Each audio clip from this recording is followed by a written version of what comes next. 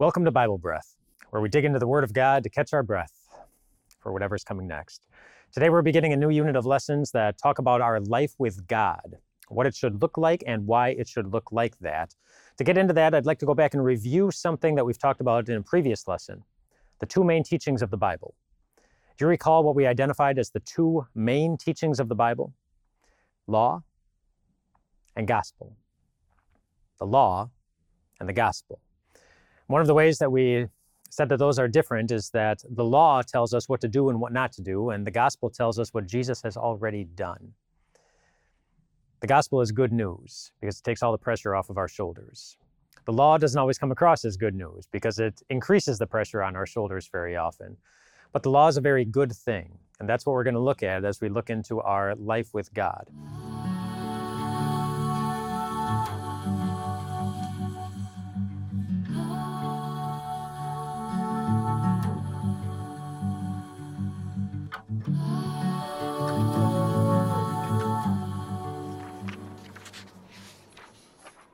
There are reasons that God created the law, good reasons that He created the law from the very beginning. So today we're going to talk about God's laws, why we have them, and how to understand them. And then in the next lessons, we'll do a deeper dive into what are known as the Ten Commandments. You've probably heard of those. First, why do we have God's laws? We have God's laws because laws from God have been around for as long as human beings have been around. If you go back to the beginning of the Bible, in the book of Genesis chapter 1, when it's just Adam there as the only human being, it says, "The Lord God took the man and put him in the Garden of Eden to work and take care of it. And the Lord God commanded the man, 'You are free to eat from any tree in the garden, but you must not eat from the tree of the knowledge of good and evil, for when you eat of it, you will certainly die.'" So there was a command there. There was a law that He gave to Adam. And why would God have laws for a person who was perfect, as Adam was? Well, there are three things that law did for Adam. And to identify those three things, I'd like you to picture three different things. I'd like you to picture, first of all, a curb. You know, the raised part of a sidewalk that helps prevent cars from drifting off the road and causing damage. Picture a curb. Secondly, I'd like you to picture a mirror, the reflective glass that helps you see yourself clearly. And thirdly, I'd like you to picture a guideline. You know, like the line on your phone map app that shows you where you are supposed to go. A curb, a mirror, and a guideline. All of those were there for Adam in the beginning when God gave that law. That law served as a curb for Adam. It curbed him from drifting off into a dangerous place. It gave him boundaries that he should stay between. It served as a mirror. It allowed him to see himself clearly in the context of his life with God. Am I loving God? Am I serving God? Or am I loving something else and going off in my own way? And it also served as a guideline. This is the way that you are supposed to go. When temptation would come, it would give him a direction to go so that he wouldn't have to be influenced by the temptation, no matter how powerful that temptation would be. That law served as a curb, a mirror, and a guideline for Adam. And those three things really summarize a very important point about our God and the God who gave that law to Adam. God gave him that law not because He was trying to restrict Adam, but because He loved him. That law was an act of love from God. It was created to care for him and to protect him. And then also that law was something else. That law was an opportunity for Adam to show his love for God, to show that he trusted God to guide him through life. And the same is true for us. God gives us His laws because He loves us. He gives us laws to serve as a curb, to protect us from ourselves because He knows what we are capable of as human beings. He gives us His laws to serve as a mirror so that we are aware of our sinfulness and therefore aware of our need for a Savior from our sins. He gives us His laws as a guideline, to serve as a guide to get us through life. So that no matter how powerful a temptation is, no matter how much we feel like giving into it, we can know the way to go. God's laws are an act of love, and that's going to be important for us to keep in mind as we continue to talk about God's laws. Additionally, God's laws are an opportunity for us to show that we love and trust God. That's why all the laws in the Bible are there. Great opportunities for us to do that, but that doesn't mean that every law in the Bible is a law that we have to follow. This is why it's important to know how to understand God's laws.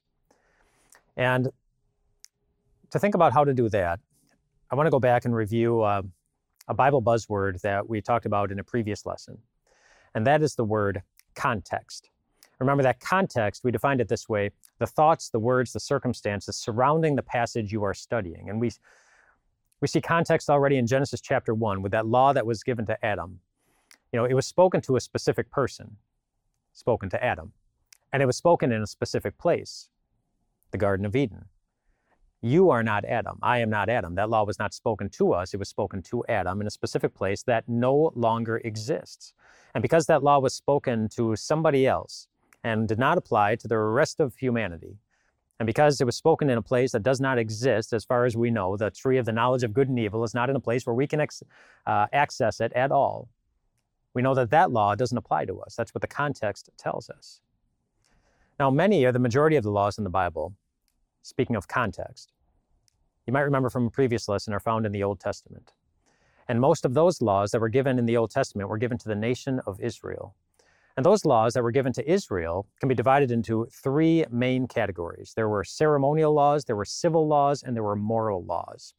Ceremonial laws are laws given by God to Israel that governed their worship life. Here's an example from Leviticus chapter 7, where God said, "These are the regulations for the guilt offering, which is most holy. The guilt offering is to be slaughtered in the place where the burnt offering is slaughtered, and its blood is to be splashed against the sides of the altar. All its fat shall be offered, the fat's tail and the fat that covers the internal organs, both kidneys with the fat on them near the loins, and the long lobe of the liver, which is to be removed with the kidneys. The priest shall burn them on the altar as a food offering presented to the Lord. It is a guilt offering. Any male in a priest's family may eat it, but it must be eaten in the sanctuary area. It is most holy." That's a law that God gave to the Israelites that governed their worship life. A ceremonial law. There were also civil laws, laws given by God to Israel that governed their civil life, property rights, government, etc. An example of one of those is in Deuteronomy chapter 15, verse 1, where it says, "At the end of every 7 years, you must cancel debts." That was the rule. All debts, at the end of every 7 years, for the nation of Israel, they had to be canceled. And then there were the moral laws, laws given by God that govern the heart and apply to all people of all time. It's like what many think of when they think of the 10 Commandments. Which ones apply to us and which ones don't, and how do we decide?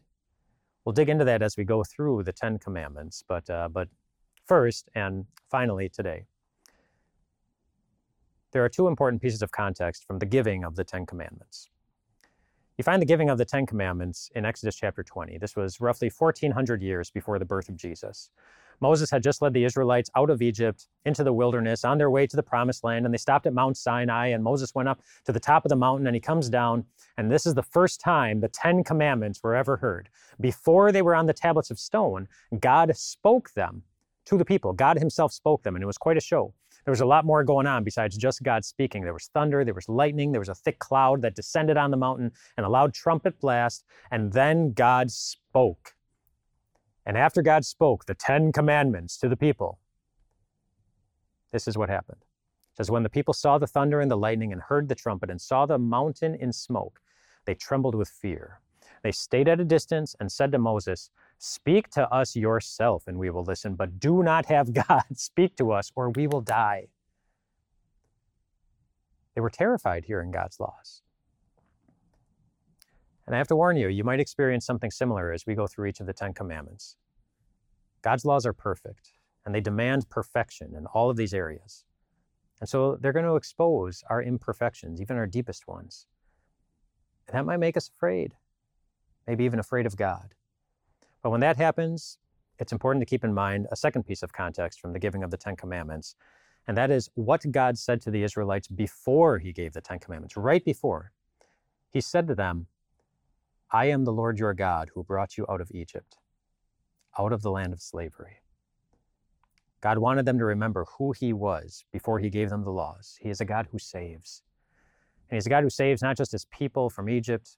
Fast forward 1,400 years to a manger in Bethlehem, and then 33 years later to a cross outside Jerusalem.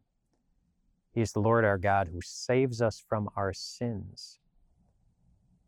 We don't have to be afraid of God, ever. No matter how many commandments we have ever broken, you are forgiven. That's the gospel. That reminds us that God loves us, that God saves us, and with his laws, he guides us. He guides us in our life to get us home safely to him. We'll talk about how he does that with each of the commandments in the next lessons.